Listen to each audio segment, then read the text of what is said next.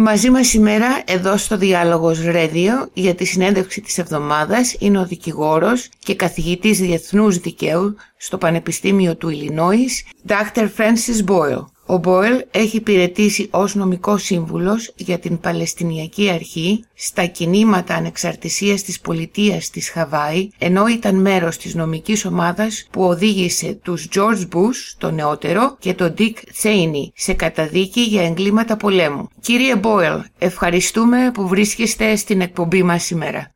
Well, thank you very much for having me on, and my best to all my friends in Greece, great country, great people. Εγώ σας ευχαριστώ που με καλέσατε και στέλνω τους θερμούς χαιρετισμούς μου στους φίλους μου στην Ελλάδα. Η Ελλάδα είναι υπέροχη χώρα και είχα την ευκαιρία να περάσω 2 εβδομάδες ταξιδεύοντας εκεί το 1974 και άλλες 2 εβδομάδες το 1982. Υπέροχα. Ας ξεκινήσουμε λοιπόν μιλώντας για το Δικαστήριο Εγκληματιών Πολέμου του Κουάλα Λαμπούρ για την υπόθεση που οδήγησε στην καταδίκη εν ερήμην των George Bush, το νεότερο, Dick Cheney, Donald Rumsfeld και άλλων στελεχών της πρώην κυβέρνησης Bush για εγκλήματα πολέμου. Πείτε μας για αυτό το δικαστήριο, για αυτές τις υποθέσεις και για το τι έχει ακολουθήσει από τότε. Well, there were 2 different proceedings. The first one was against Bush and Tony Blair for their... Υπήρξαν 2 διαφορετικές υποθέσεις. Η πρώτη υπόθεση ήταν κατά του Bush και του Tony Blair για τον πόλεμό τους και τα εγκλήματα κατά της ανθρωπότητας που διέπραξαν στο Ιράκ. Ήμουν μέρος της νομικής ομάδας που τους οδήγησε σε ομόφωνη καταδίκη σε αυτό το δικαστήριο.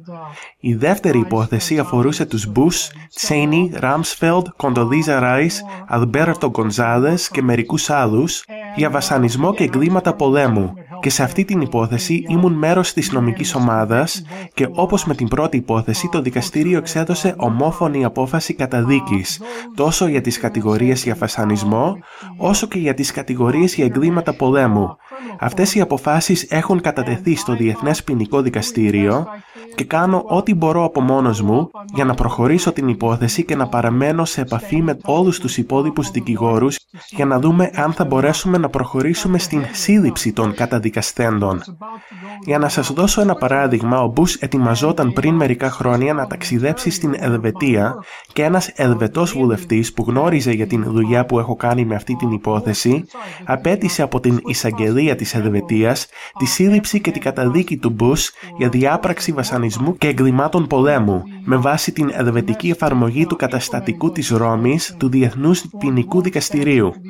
Όταν το έμαθε αυτό ο Bush, ακύρωσε την επίσκεψή του στην Ελβετία. Έτσι λοιπόν προχωράω την υπόθεση και γνωρίζω πως συμμετέχουν στην υπόθεση άλλοι νομικοί και άλλες νομικές οργανώσεις όπως το Κέντρο Συνταγματικών Δικαιωμάτων στη Νέα Υόρκη, η Διεθνής Αμνηστία και άλλοι δικηγόροι ανθρωπίνων δικαιωμάτων σε όλο τον κόσμο.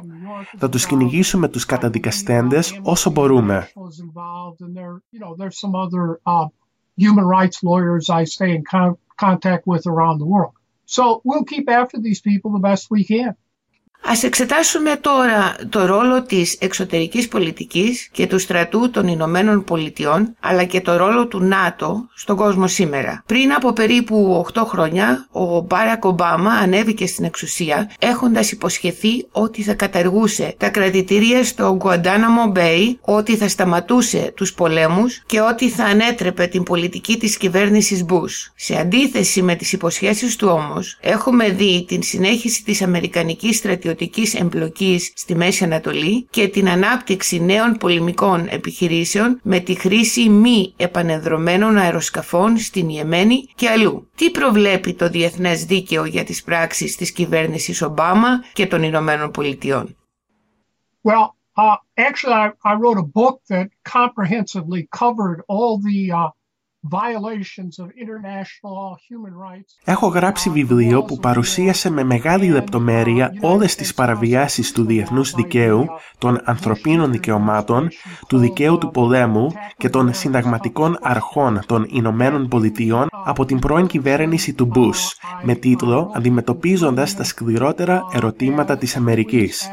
Και ολοκληρώνοντας αυτό το βιβλίο, μόλις 3 εβδομάδες μετά την ορκομοσία του Ομπάμα, έγραψα ότι ότι φαίνεται πως θα έχουμε τρίτη θητεία του Bush διαμέσου της νέας κυβέρνησης του Ομπάμα. Και αυτό ακριβώς έγινε. Είχαμε άλλες 2 θητείες της πολιτικής του Bush υπό την ηγεσία του Ομπάμα. Ο Ομπάμα ουσιαστικά συνέχισε τις πολιτικές του Bush τόσο στην εξωτερική πολιτική όσο και στην εσωτερική πολιτική, συνεχίζοντας την ανάπτυξη του κράτους καταστολής του Bush. Μελλοντικά έχω σκοπό να γράψω νέο βιβλίο για τις παραβιάσεις του διεθνούς δικαίου από την κυβέρνηση Ομπάμα, αλλά μέχρι τότε μπορείτε να διαβάσετε το βιβλίο μου για τις παραβιάσεις της προηγούμενης κυβέρνησης, αυτή του Bush, καθώς ο Ομπάμα έχει συνεχίσει αυτές τις ίδιες πολιτικές. America's toughest questions, and he's basically continued the same policies. Είμαστε στον αέρα με τον δικηγόρο διεθνούς δικαίου Francis Boyle εδώ στο Διάλογος Radio για τη συνέντευξη της εβδομάδας. Πριν από μερικά χρόνια είχατε γράψει για τα σχέδια των Ηνωμένων Πολιτειών, της Ευρωπαϊκής Ένωσης και του ΝΑΤΟ για την Ουκρανία και για πολλές άλλες χώρες που είχαν ως στόχο την καταστροφή συγκεκριμένων κρατών, ενώ είχατε αναφέρει 7 χώρες που αναμενόταν να δεχτούν εισβολή και κατοχή. Πείτε μας για αυτά τα σχέδια και σε ποιο βαθμό έχουν υλοποιηθεί. Yes, they have. In my book, The Criminality of Nuclear Deterrence, I have in there a statement. Όντως έχουν υλοποιηθεί αυτά τα σχέδια. Στο βιβλίο μου με τίτλο «Η εγκληματικότητα της πυρηνικής αποτροπής» κάνω αναφορά σε μία δήλωση του πρώην Υφυπουργού Άμυνας των Ηνωμένων Πολιτειών, τον Paul Wolfowitz, λίγες μέρες μετά τις επιθέσεις της 11ης Σεπτεμβρίου, ότι οι Ηνωμένες Πολιτείες πλέον θα έμπαιναν στην διαδικασία καταστροφής συγκεκριμένων κρατών.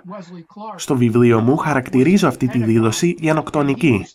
Μετέπειτα, ο τότε στρατηγός του ΝΑΤΟ, Wesley Clark, δήλωσε πως υπήρχε λίστα με τα ονόματα 7 μουσουλμανικών κρατών που ήταν σε σειρά να καταστραφούν.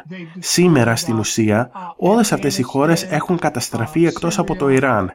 Έχουν καταστρέψει το Αφγανιστάν, τη Συρία, τη Λιβύη, την Σομαλία, τη Ιεμένη, το Λίβανο έχει παραλυθεί, ενώ χωρίστηκε το Νότιο Σουδάν από την επικράτεια του Σουδάν. Έτσι λοιπόν συνεχίζεται αυτή η διαδικασία καταστροφής και τώρα πλέον στοχοποιούνται η Ρωσία διαμέσου της Ουκρανίας, αλλά και η Κίνα, με στόχο η απευθεία σύγκρουση με την Κίνα.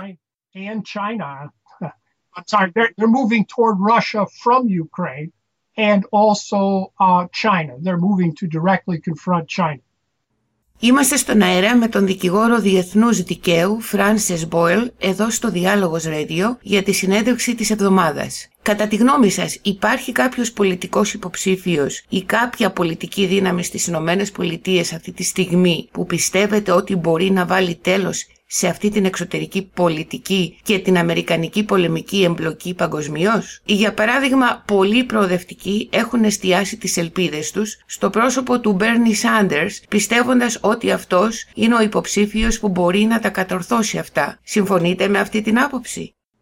Well, I'm not going to criticize Senator Sanders here. I dealt with him personally, so okay. Δεν θα ασκήσω αυτή τη στιγμή κριτική στον κύριο Σάντερς. Τον έχω γνωρίσει προσωπικά, αλλά αυτό που μπορώ να σας πω είναι ότι όλοι διατηρούσαν τις ίδιες ελπίδες για τον Ομπάμα κατά τη διάρκεια της προεκλογικής του καμπάνιας. Ο Ομπάμα αποφοίτησε μετά από μένα στη νομική σχολή του Harvard και ζούσε στην περιοχή Hyde Park του Σικάγο, όπου στεγάζεται το Πανεπιστήμιο του Σικάγο, την εποχή που εγώ ήμουν φοιτητής εκεί. Είχα πολλούς γνωστούς εκεί που μου έλεγαν να μην εμπιστεύομαι τον Ομπάμα, οπότε και εγώ πάντα τον έβλεπα με μεγάλη επιφύλαξη. Μάλιστα, δεν τον ψήφισα στις τελευταίες 2 εκλογικές αναμετρήσεις και είχα γράψει μόλις 3 εβδομάδες μετά την ανάληψη της προεδρίας από τον ίδιο ότι ο Ομπάμα ουσιαστικά θα αποτελέσει συνέχεια του Bush. Ξέρετε, η ελπίδα πεθαίνει τελευταία. Ίσως ο Bernie Sanders θα μπορέσει να καταφέρει κάτι, αλλά δεν είμαι σίγουρος. Από την άλλη όμως, η Hillary Clinton είναι εγκληματίας πολέμου και ψυχοπαθής, η οποία κάποτε είχε πει «Ήρθαμε, είδαμε, πέθανε», αναφερόμενη στον πρώην πελάτη μου, τον Καντάφη, ο οποίος σοδομήθηκε με μαχαίρι και μετά ξυλοκοπήθηκε μέχρι θανάτου. Η Κλίντον είναι ψυχοπαθής και εγκληματίας πολέμου. Όσο για τους Ρεπουμπλικάνους, κανένας υποψήφιος τους δεν φαίνεται πως αποτελεί καλή επιλογή. Οπότε ίσως ο Σάντερς είναι ο μόνος που μπορεί να φέρει τη διαφορά. Στις προηγούμενες εκλογές είχα υποστηρίξει την Jill Stein από το κόμμα των Πρασίνων, καθώς πίστευα ότι ήταν η καλύτερη επιλογή και παρουσίαζε το καλύτερο προεκλογικό πρόγραμμα. Αλλά δυστυχώς για τους πράσινους και με όλο το σεβασμό προς το κόμμα τους δεν κατάφεραν να οργανωθούν και να καταφέρουν πολλά. Οπότε τι να σας πω, αυτή είναι η τωρινή κατάσταση στις Ηνωμένες Πολιτείες. Didn't really get themselves organized and accomplish anything. So there we are here in America. What can I say?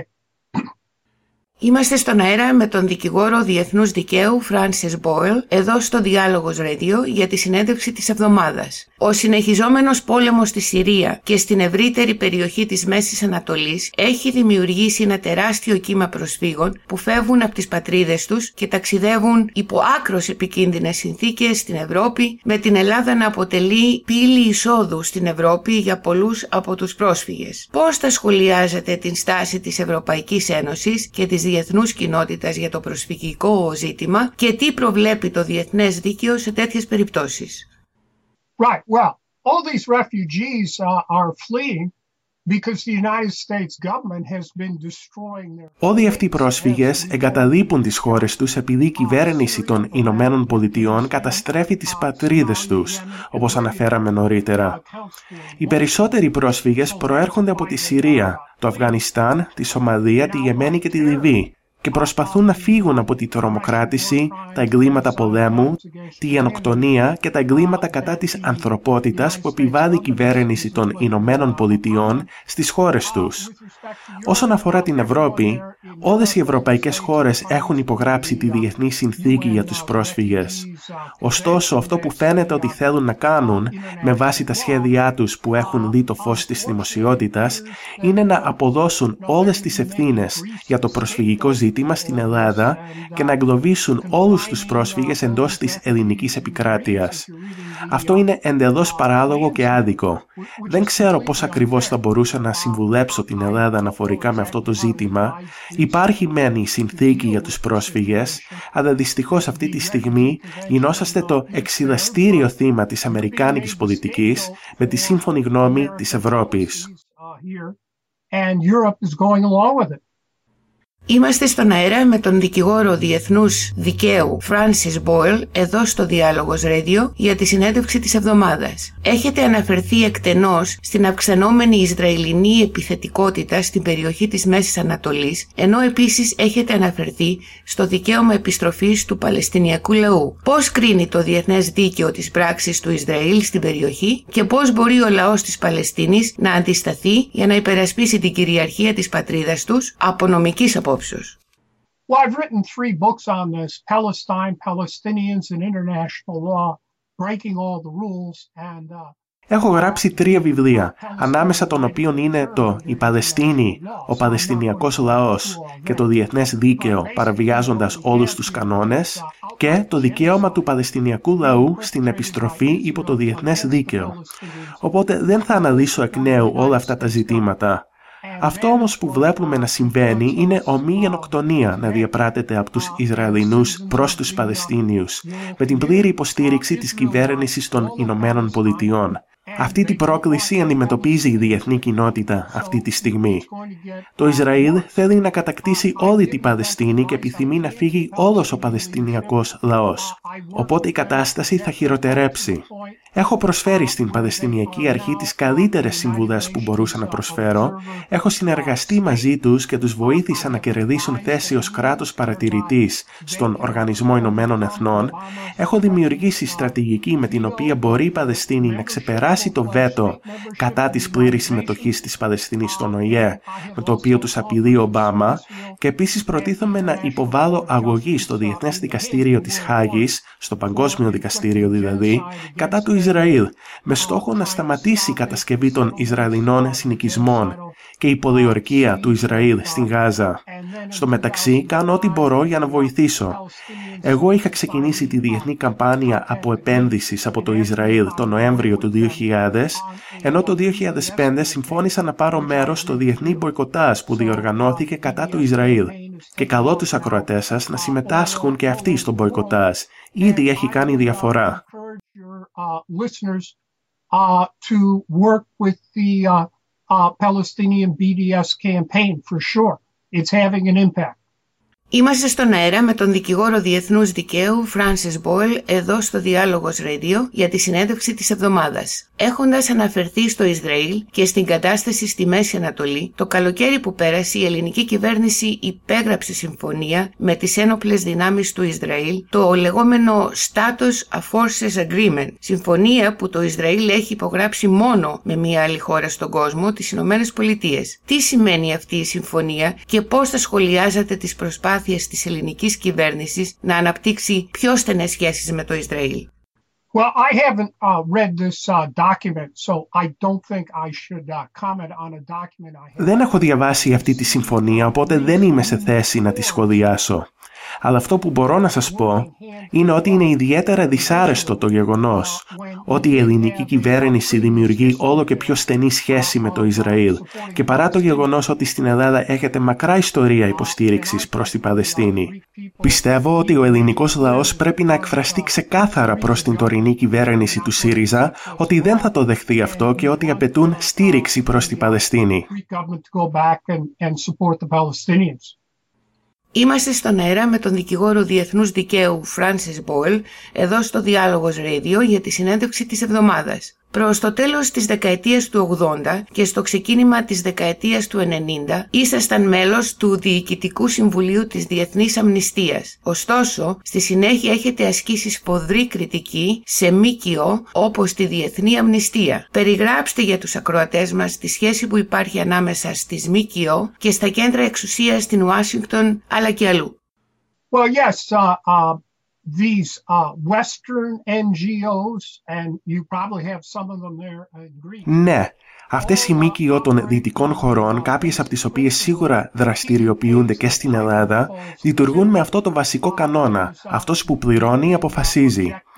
Δεν λειτουργούν με την παραμικρή ουδετερότητα, αντικειμενικότητα ή νηφαιδιότητα και αναφέρομαι συγκεκριμένα στο Παρατηρητήριο Ανθρωπίνων Δικαιωμάτων, στον Ερυθρό Σταυρό και σε πολλές άλλες ΜΚΟ. Δεν είναι εκεί για να προσφέρουν βοήθεια στον ελληνικό λαό. Μπορεί να έχετε δικές σας εγχώριες ΜΚΟ, αλλά αυτό είναι άλλο θέμα. Πρέπει να προσέχετε ιδιαιτέρως αυτές τις ξένες ΜΚΟ. Για παράδειγμα, το περασμένο καλοκαίρι, η Διεθνή Αμνηστία ανέκρινε ψήφισμα που, στην ουσία, προωθεί τη βιομηχανία και το εμπόριο του σεξ σε παγκόσμιο επίπεδο. Έκανα ό,τι μπορούσα για να μην περάσει αυτό το ψήφισμα, αλλά εν τέλει πέρασε. Διάβασα τα έγγραφα που στήριζαν αυτή την πρόταση και όλες οι ενδείξεις για το ποιος προωθούσε αυτό το ψήφισμα οδηγούσαν σε ένα όνομα. Αυτό του Τζόρτζ Σόρος. Φαίνεται λοιπόν πως ο Σόρος θα έκανε μια ιδιαίτερα μεγάλη χρηματική δωρεά στη Διεθνή Αμνηστία για να ψηφιστεί στη συνέχεια αυτή η κατακριτέα πολιτική. Έχω την εντύπωση πως ο Σόρος ή τα hedge fund που ελέγχει ο Σόρος έχει κάνει επενδύσεις στη βιομηχανία του σεξ.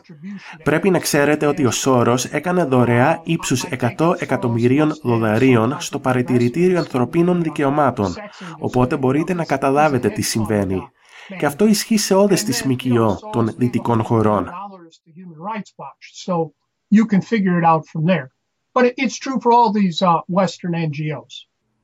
Είμαστε στον αέρα με τον δικηγόρο διεθνούς δικαίου Francis Boyle εδώ στο Διάλογος Radio για τη συνέντευξη της εβδομάδας. Η σφοδρή κριτική σας για την εξωτερική πολιτική των Ηνωμένων Πολιτειών κατά του Ισραήλ και για θέματα όπως την υποστήριξή σας για την ανεξαρτησία της Χαβάη είχε ως συνέπεια την στοχοποίησή σας από τις μυστικές υπηρεσίες της Αμερικής. Περιγράψτε για εμάς τις εμπειρίες που είχατε με το FBI και το CIA πριν μία δεκαετία. Yes, one day, two agents of the FBI. Μια μέρα, 2 πράκτορες του FBI και του CIA εμφανίστηκαν στο γραφείο μου. Είπαν ψέματα στη γραμματέα μου για το ποιοι ήταν και τι ήθελαν. Τους άφησαν να μπουν στο γραφείο μου και στη συνέχεια με ανέκριναν και προσπάθησαν να με αναγκάσουν να γίνω πληροφοριοδότης κατά των μουσουλμάνων πελατών μου, κάτι που αρνήθηκα επανειλημμένος. Στη συνέχεια, πρόσθεσαν το όνομά μου σε όλες τις λίστες τρομοκρατών που διατηρεί η κυβέρνηση των Ηνωμένων Πολιτειών. Σύμφωνα με τον δικηγόρο μου, υπάρχουν 6 ή 7 τέτοιες λίστες και από ό,τι μπορεί να διακρίνει, το όνομά μου έχει μπει σε όλες. Τι να σας πω, ο δικηγόρος μου άσκησε έφεση, αλλά ενημερώθηκε πως το όνομά μου θα παραμείνει σε όλες αυτές τις λίστες μέχρι να αποφασίσει το FBI και το CIA να το αφαιρέσει, κάτι που προφανώς δεν θα συμβεί όσο είμαι εν ζωή. Ο δικηγόρος μου κατάφερε να μου επιτραπεί να ταξιδεύω, αλλά δυστυχώς τίποτα περισσότερο.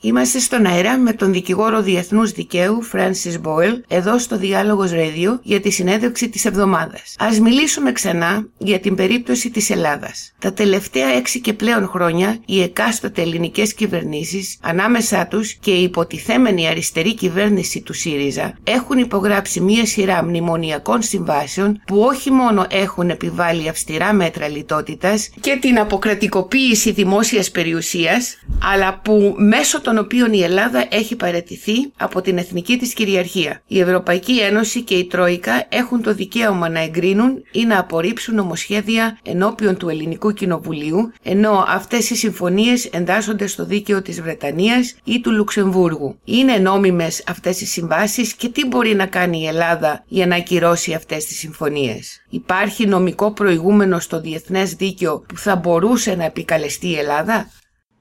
Right. Well, it does appear that Syriza has abandoned and betrayed the Greek people. Όντως φαίνεται πως ο ΣΥΡΙΖΑ έχει εγκαταλείψει και έχει προδώσει τον ελληνικό λαό και τις υποσχέσεις που είχε κάνει για να κερδίσει τις εκλογές.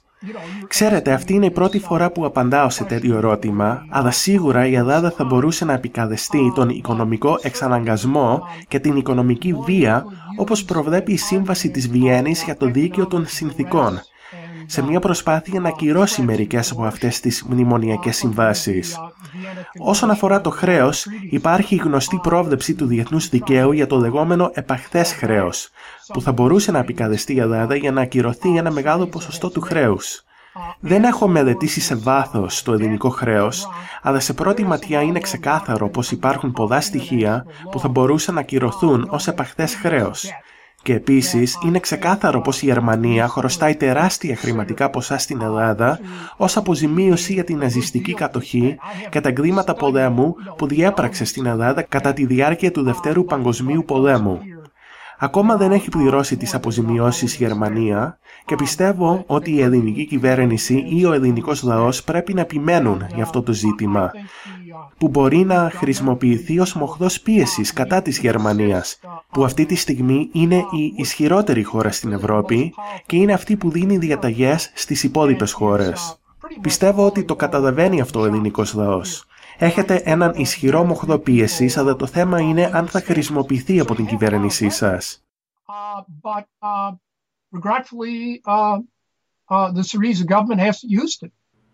Τα παραδείγματα της Αργεντινής ή της Ισλανδίας θα μπορούσαν να επικαλεστούν και στην περίπτωση της Ελλάδας?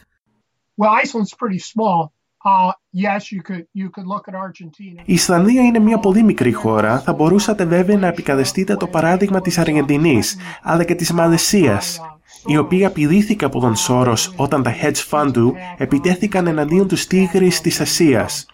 Με τις κινήσεις της, η Μαλαισία κατάφερε να ξεπεράσει αυτή την επίθεση. Είμαστε στον αέρα με τον δικηγόρο Διεθνούς Δικαίου Francis Boyle, εδώ στο Διάλογος Radio για τη συνέντευξη της εβδομάδας. Ζούμε σε μια παγκόσμια κοινωνία σήμερα η οποία μαστίζεται από την αυξανόμενη κρατική παρακολούθηση στις ζωές μας, αστυνομική βία και καταστολή και την κυριαρχία του νεοφιλελευθερισμού. Τι μπορούν να κάνουν οι πολίτες για να υπερασπίσουν τα δικαιώματά τους, το δημοκρατικό πολίτευμα και για να δημιουργήσουν και να στηρίξουν πολιτικά και κοινωνικά κινήματα που θα προστατεύσουν αυτά τα δικαιώματα? Well, you just had a general strike in Greece yesterday. I thought that was great. Είχατε πρόσφατα γενική απεργία στην Ελλάδα. Νομίζω αυτό ήταν ένα υπέροχο γεγονός, καθώς δείχνει ότι ο ελληνικός λαός έχει φτάσει στα όρια του. Ο κόσμος βγαίνει ξανά στους δρόμους, κάτι που πιστεύω ότι πρέπει να συνεχιστεί, και μέσω αυτών των κινητοποιήσεων θα μπορούσε να αναδειχθεί μια καινούρια ηγεσία που θα έχει άμεση επαφή με τον λαό. Ο ΣΥΡΙΖΑ έχει παραδώσει, κατά την άποψή μου, το δικαίωμα να κυβερνήσει τον ελληνικό λαό, καθώς λειτουργεί προς όφελος του Δούνου του, της Παγκόσμιας Τράπεζας, της Ευρωπαϊκής Κεντρικής Τράπεζας, των Βρυξελών και του Βερολίνου. Κύριε Boyle, σας ευχαριστούμε πολύ που πήρατε το χρόνο να μας μιλήσετε σήμερα εδώ στο Διάλογος Radio και για την πολύ ενδιαφέρουσα ανάλυσή σας. Εγώ σας ευχαριστώ πολύ για το κάλεσμα και ανυπομονώ να επιστρέψω στην Ελλάδα μόλις έχω την ευκαιρία. Είναι υπέροχη χώρα και μου έχει διδάξει πολλά ο λαός σας, η ιστορία σας και ο πολιτισμός σας. Εμείς σας ευχαριστούμε.